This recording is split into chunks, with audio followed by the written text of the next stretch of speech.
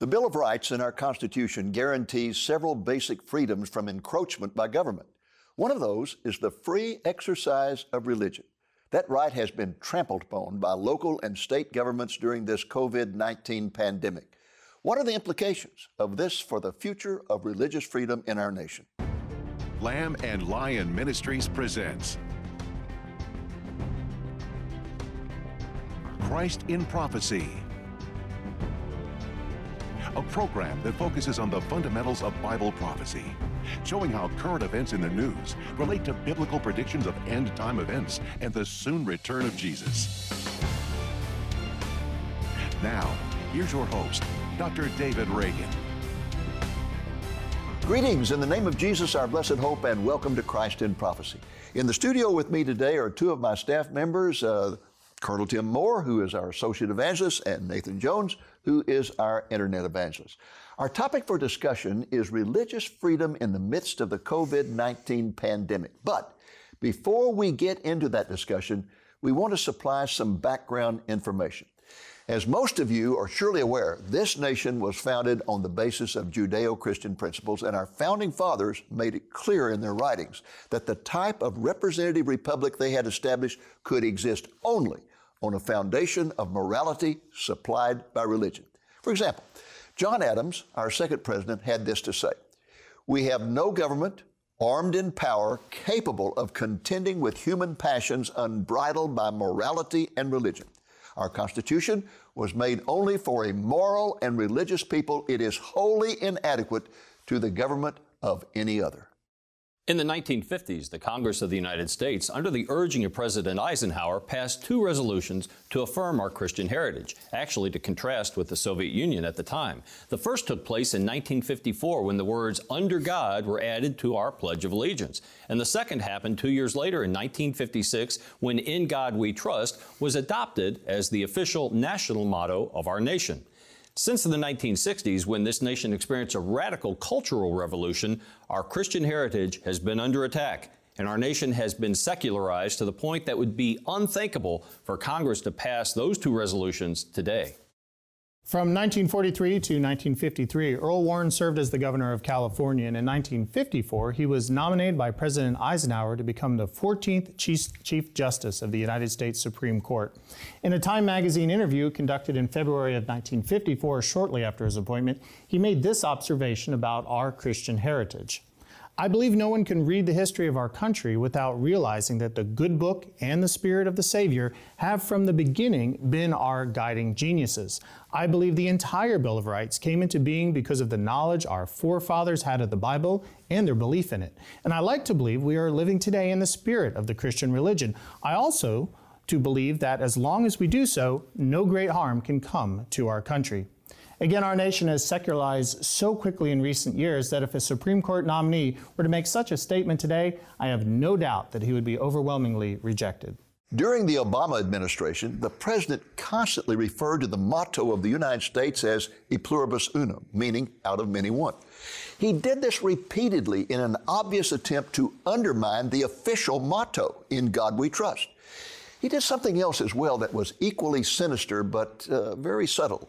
President Obama never referred to the Bill of Rights guarantee of the free exercise of religion. Instead, he reworded it to say freedom of worship. Now, folks, that's a very serious rewording, because all that phrase guarantees is the freedom to worship God as you please in your church, synagogue, temple, or mosque. The new surge of progressivism in this country is based on a hatred of Christianity. If you don't believe that, then just type the word Christianity in Google or see the number of hate-filled articles that come up. Or type the name of a Christian leader like Franklin Graham. Speaking of Franklin Graham, his relief organization called Samaritan's Purse supplied free medical care to hundreds of virus victims at a field hospital he erected in Central Park in New York City. Yet despite providing such extensive and loving care free of charge, New York leaders were vocally hostile toward him and his ministry. For example, New York State Senator Brad Hoylman said, "It is a shame that the federal government has left New Yorkers with no other choice but to accept charity from bigots."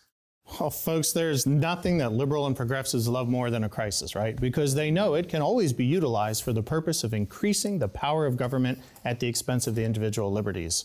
A good example of this occurred in the current pandemic that can be found in the draconian rules handed down to churches by the ultra-liberal governor of Virginia, Ralph Northam. He mandated that no church could hold a gathering of more than 10 people, and he stated that violations would result in a penalty of up to a whole year in jail and a $2,500 fine. Enforcing this mandate, police raided a church on Palm Sunday in the midst of their service and served a summons to its pastor. The church seated 293, and there were only 16 people present, and they were all wearing masks and all scattered across the auditorium in respect of the distancing rules. Even worse, in California, Governor Gavin Newsom, one of the most liberal governors in our nation, issued an outright ban on churches assembling during the virus crisis. When a church in Lodi, California, located south of Sacramento, proceeded to conduct services with 30 people present, the police entered the church during the service and told them that they were defying the governor's order. The church responded with a cease and desist letter sent to the city and argued they had a First Amendment right to gather and practice their religion. Incredibly, a federal judge in Sacramento upheld the governor's order on the basis that churches were not singled out because the same rule was applied to other group organizations like movie theaters. Now, I say incredibly, folks, listen to this, because there is no guarantee of freedom of entertainment in the Constitution, whereas there is a specific guarantee of the free exercise of religion. There is absolutely no justification for comparing a church to a movie theater. Like the governor of California, a Mississippi mayor, Eric Simmons, issued an order banning all church services, including drive-in services.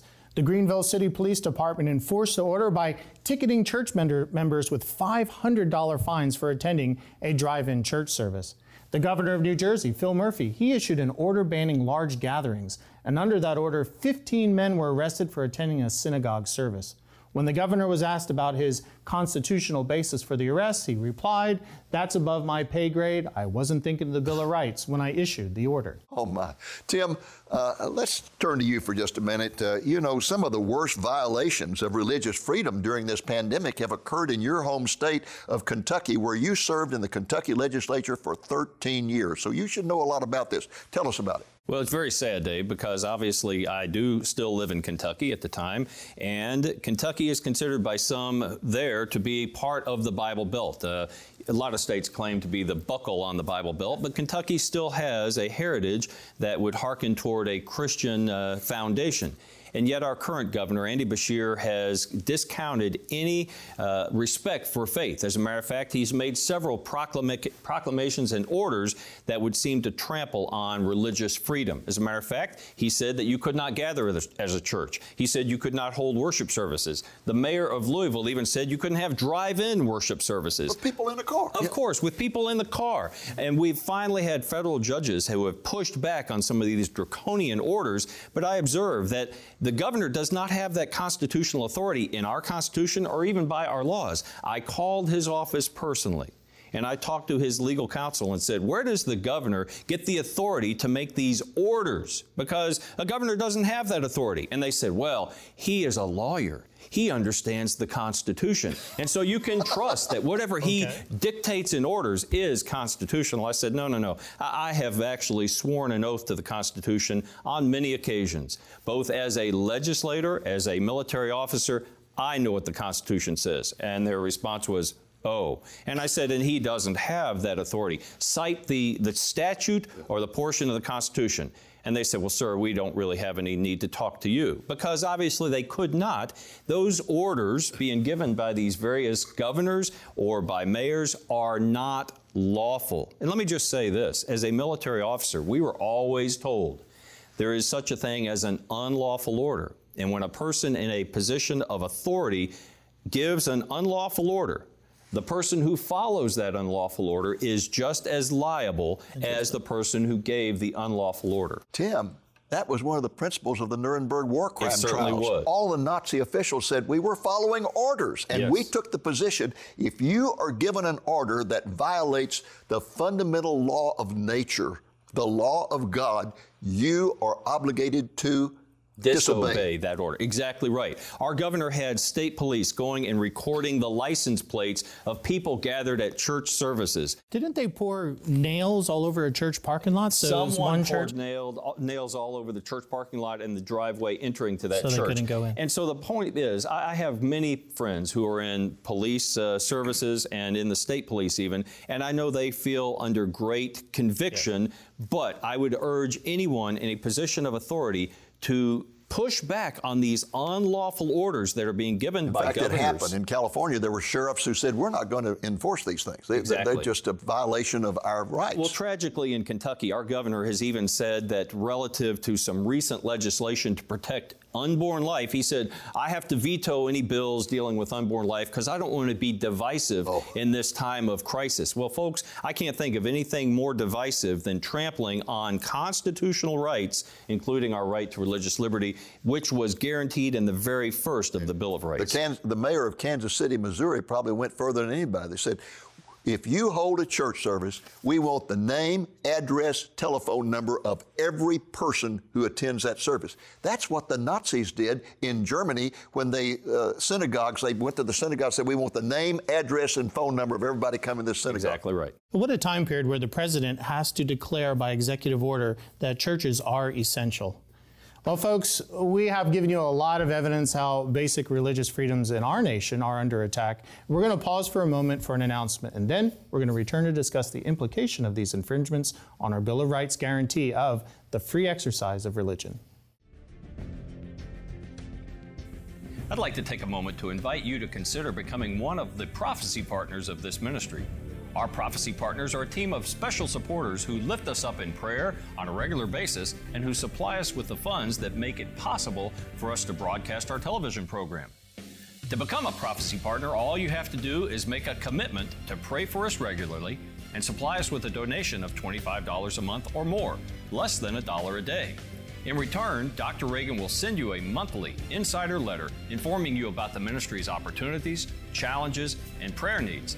With that letter, you'll receive a gift each month, like a printed copy of our bi-monthly magazine, a video teaching or booklet about some aspect of Bible prophecy, and each November, a copy of our annual Holy Land calendar for the next year. If this ministry has been a blessing to you, we hope that you will seriously consider returning that blessing, paying it forward by becoming one of our very valued prophecy partners. Thank you, and God bless you. Welcome back to Christ in Prophecy and our discussion of the erosion of religious freedom in our nation. Tim, let's start with you. You are a former legislator. You served in the Kentucky State Legislature for 13 years. In fact, up until just recently, you were in the legislature.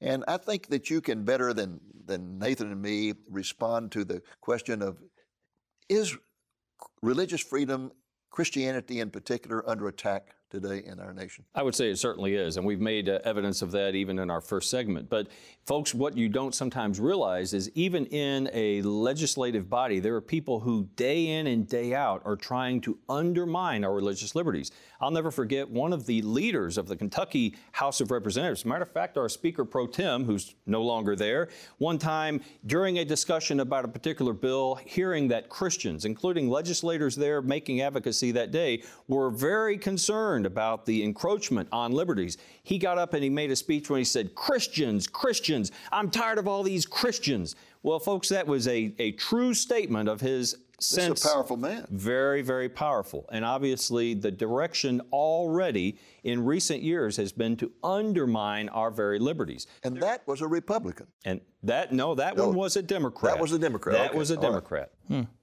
Go ahead. Well, on and on. And we see this not only at the state level, at the national level. You've seen recently where people are trying to undermine Christian parents' authority to instruct their own children. And there are people who are saying we need to take children out of the clutches of their parents lest they infest them with these unhelpful doctrines Well, like I think this Christianity. is going to be a major thing on the part of the progressives in the future. We've got to do away with homeschooling because they want those children from the time that they come out of the womb. Well, just recently, the governor of Michigan, Yes. and part of her crazy rant, said that we need to outlaw homeschooling right now because we don't want parents actually instructing their own children, especially people of faith. But she closed down the schools, so nobody's learning anything. Yeah, well, that's another problem altogether. Now, we've seen this over and over again at the legislative level, but it comes down even to the local level. Here in Texas, the mayor of Houston at one point, just a few years ago, said that she wanted every pastor to turn in a script of their sermon so they could determine in advance if it would be offensive to people involved in the sexual revolution. Yeah, she was a lesbian. Well, of course, but she was also a Democrat, and yet she was trying to use the power of her office to squelch any kind of speech that would be unwanted by the government. And the pastors of Houston, including pastors from all over Texas, stood up to her and said, "You'll do that over our dead bodies," and she backed off. But you know what's We sad? need to stand up more often. We do, but a lot of people don't. I'll give you an Tell example. about the story you told me the other day about. Even here in Texas, I have an airline pilot friend who arrived on a flight, got off the airplane. Domestic flight, right. A domestic flight, and he's a pilot, and he was met by a police officer who said, "Did you fill out your form yet?" He said, "No, I don't fill out any form." He said, "Well, you need to go talk to that officer over there." It was a very large, very imposing officer, said, "Here, sign this form." He said, "What is this form?" "Well, it gives us the authority to come in your home anytime we want if we determine that you have been exposed to the COVID virus." And he said, "I'm not signing that form." He said, "Well, you have to sign before you can leave this building." So you're giving up a constitutional Giving right. up a constitutional right. So my friend pulled out a letter that he has as a pilot that says, "I'm an essential worker and I don't have to sign anything." But he said, just as an American, this gentleman is a former Air Force pilot as well. He said, "I've been through advanced interrogation training.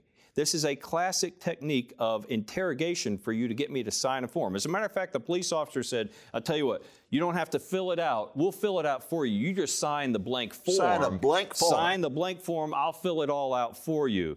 And my friend said, "I'm not signing a blank form. That's what they would have you do in a communist interrogation." And finally, the police officer said, "Well, fine, then just get out of here."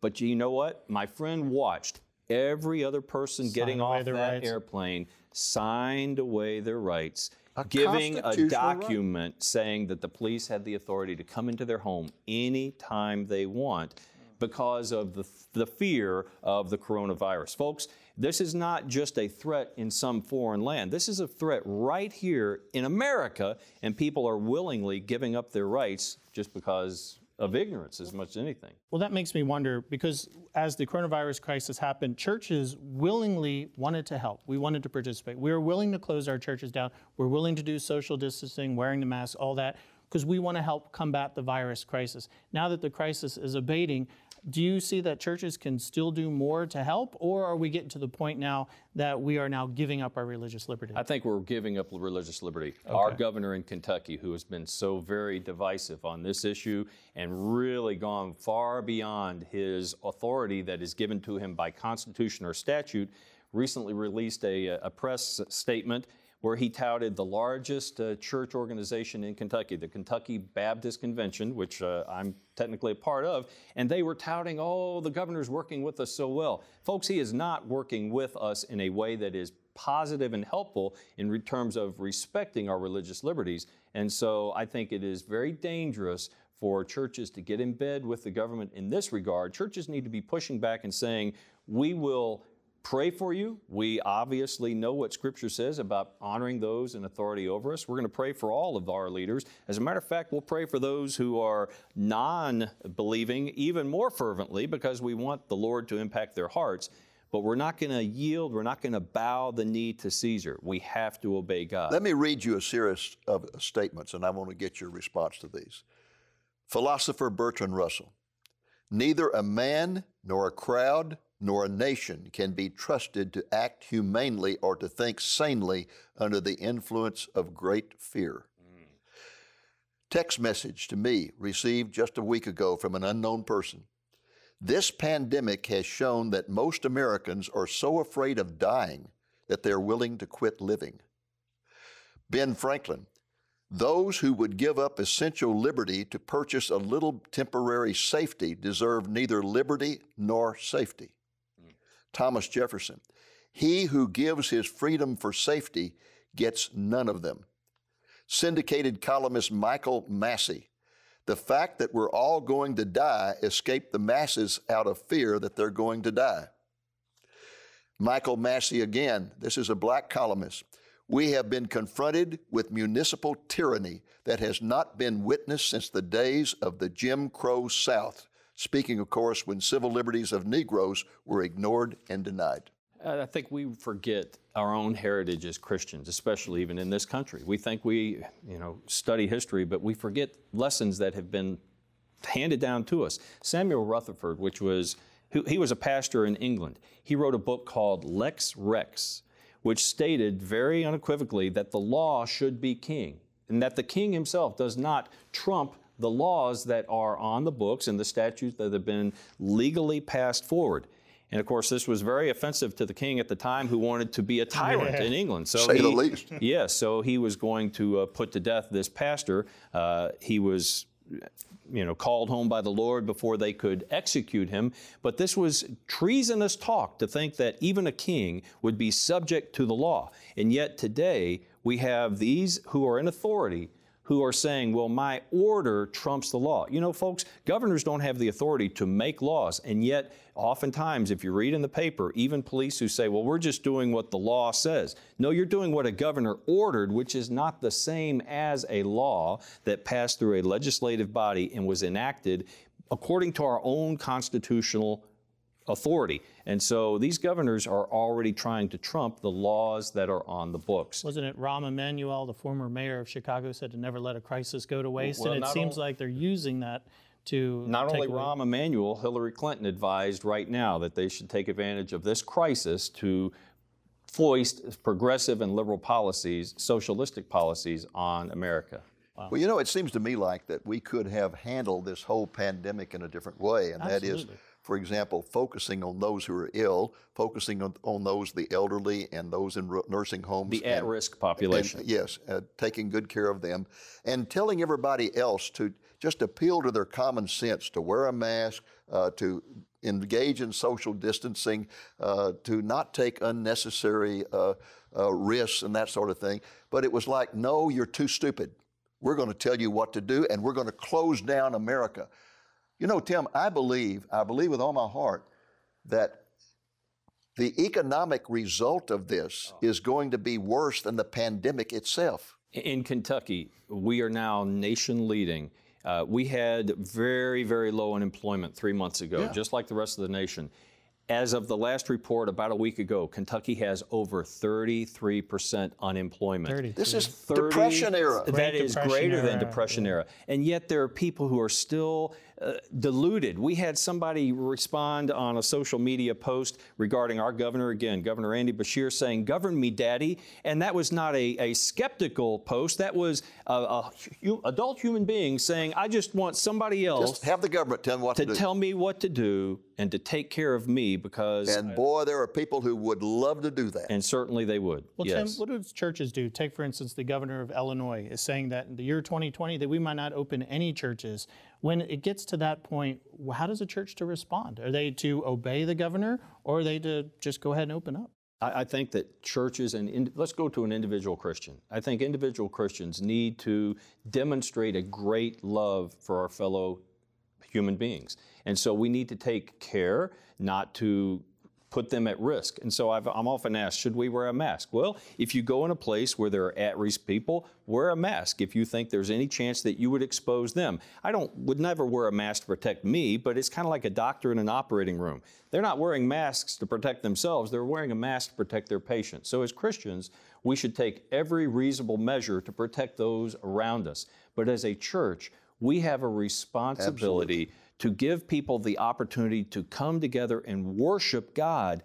And in a time of great calamity, that's when that encouragement, that fellowship is most important. Again, using some measures that are commonsensical, but obviously never ceasing I mean, to the church can worship. have at every entrance, they can have a place where you can put alcohol on your hands, you can wear a mask, you can have social distancing, but you can still meet. You can still meet. And that's exactly what the writer of Hebrews says, And especially I think that when in the you last consider days. the fact that our Constitution guarantees the free exercise of religion, that some churches need to stand up and take a stand and say, we're going to meet. They certainly We this do. will is hard honor, on the but we're pastor. going to meet. Well, it was churches and it was pastors who were fomenting the pushback against some of the tyrannical dictates of the King of England leading up to our own revolution. A lot of people forget that Christians and people who were very fervent in their desire to worship freely in this country were the ones who That's who said came here, enough. people looking for religious freedom. Exactly right. And The our Pilgrims. Constitution guarantees it, and we need to stand for that guarantee, or it will disappear. Right.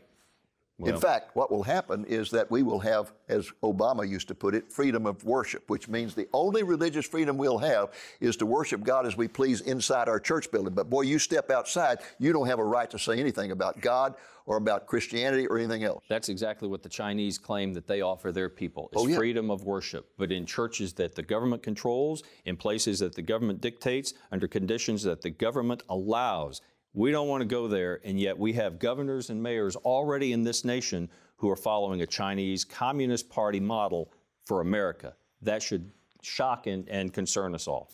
Well, it certainly concerns me, and that's why we did this particular program. I'm sure this program is going to be upsetting to some people, and some people are going to say, well, you're meddling in politics. Well, there's a time when you speak out. We have it with the Old Testament prophets speaking out constantly when kings got out of line and whatever. We have it with John the Baptist, who had his head cut off because he told the king you didn't have a right to marry the person you married. So I think we should speak out. As we bring this program to a close, I hope all of you will keep your eyes on Jesus. He is the one and the only hope for our nation. A vital part of that is to spend some time in prayer each day for our nation and for its leaders, particularly those who don't respect religious liberty. Pray that they will understand the importance of religious liberty and will commit themselves to defending it. Until next week, the Lord willing, this is Tim Moore speaking for Lamb and Lion Ministries saying, look up, be watchful, for our redemption is drawing near. If you want to understand why God has allowed this pandemic to ravage our nation and destroy our economy, you need to get a copy of my book, God's Prophetic Voices to America. The book provides the background, both historically and biblically, for an understanding of why our nation has been subjected to the current pandemic. The book begins with an in-depth but down-to-earth and easy-to-understand analysis of the way in which the ungodly philosophy of secular humanism has taken over the educational institutions of our nation and has spread from there to every aspect of our society. I then show how God has responded to our increasing secularism and materialism by raising up prophetic voices to call our nation to repentance. Next, I proceed to present summaries of the messages of those prophetic voices, all 13 of them. Those people include 4 from the past and 9 who are currently speaking out. The voices from the past include Peter Marshall, David Wilkerson, Alexander Solzhenitsyn, and Francis Schaeffer. The current voices include people like Don Wildman, Jan Markell, Albert Mohler, and Jonathan Cahn, among 5 others. This is a book with a very urgent and vital message that both you and your pastor need to read. The book normally retails for $20, but because of the pandemic emergency, we are making a special offer of it for a gift of only $10 or more, including the cost of shipping. You can place your order by calling the number on the screen, or you can place your order through our website. Thank you for joining us on today's Christ in Prophecy, a presentation of Lamb and Lion Ministries, a non-denominational ministry dedicated to teaching the fundamentals of biblical prophecy and proclaiming the soon return of Jesus.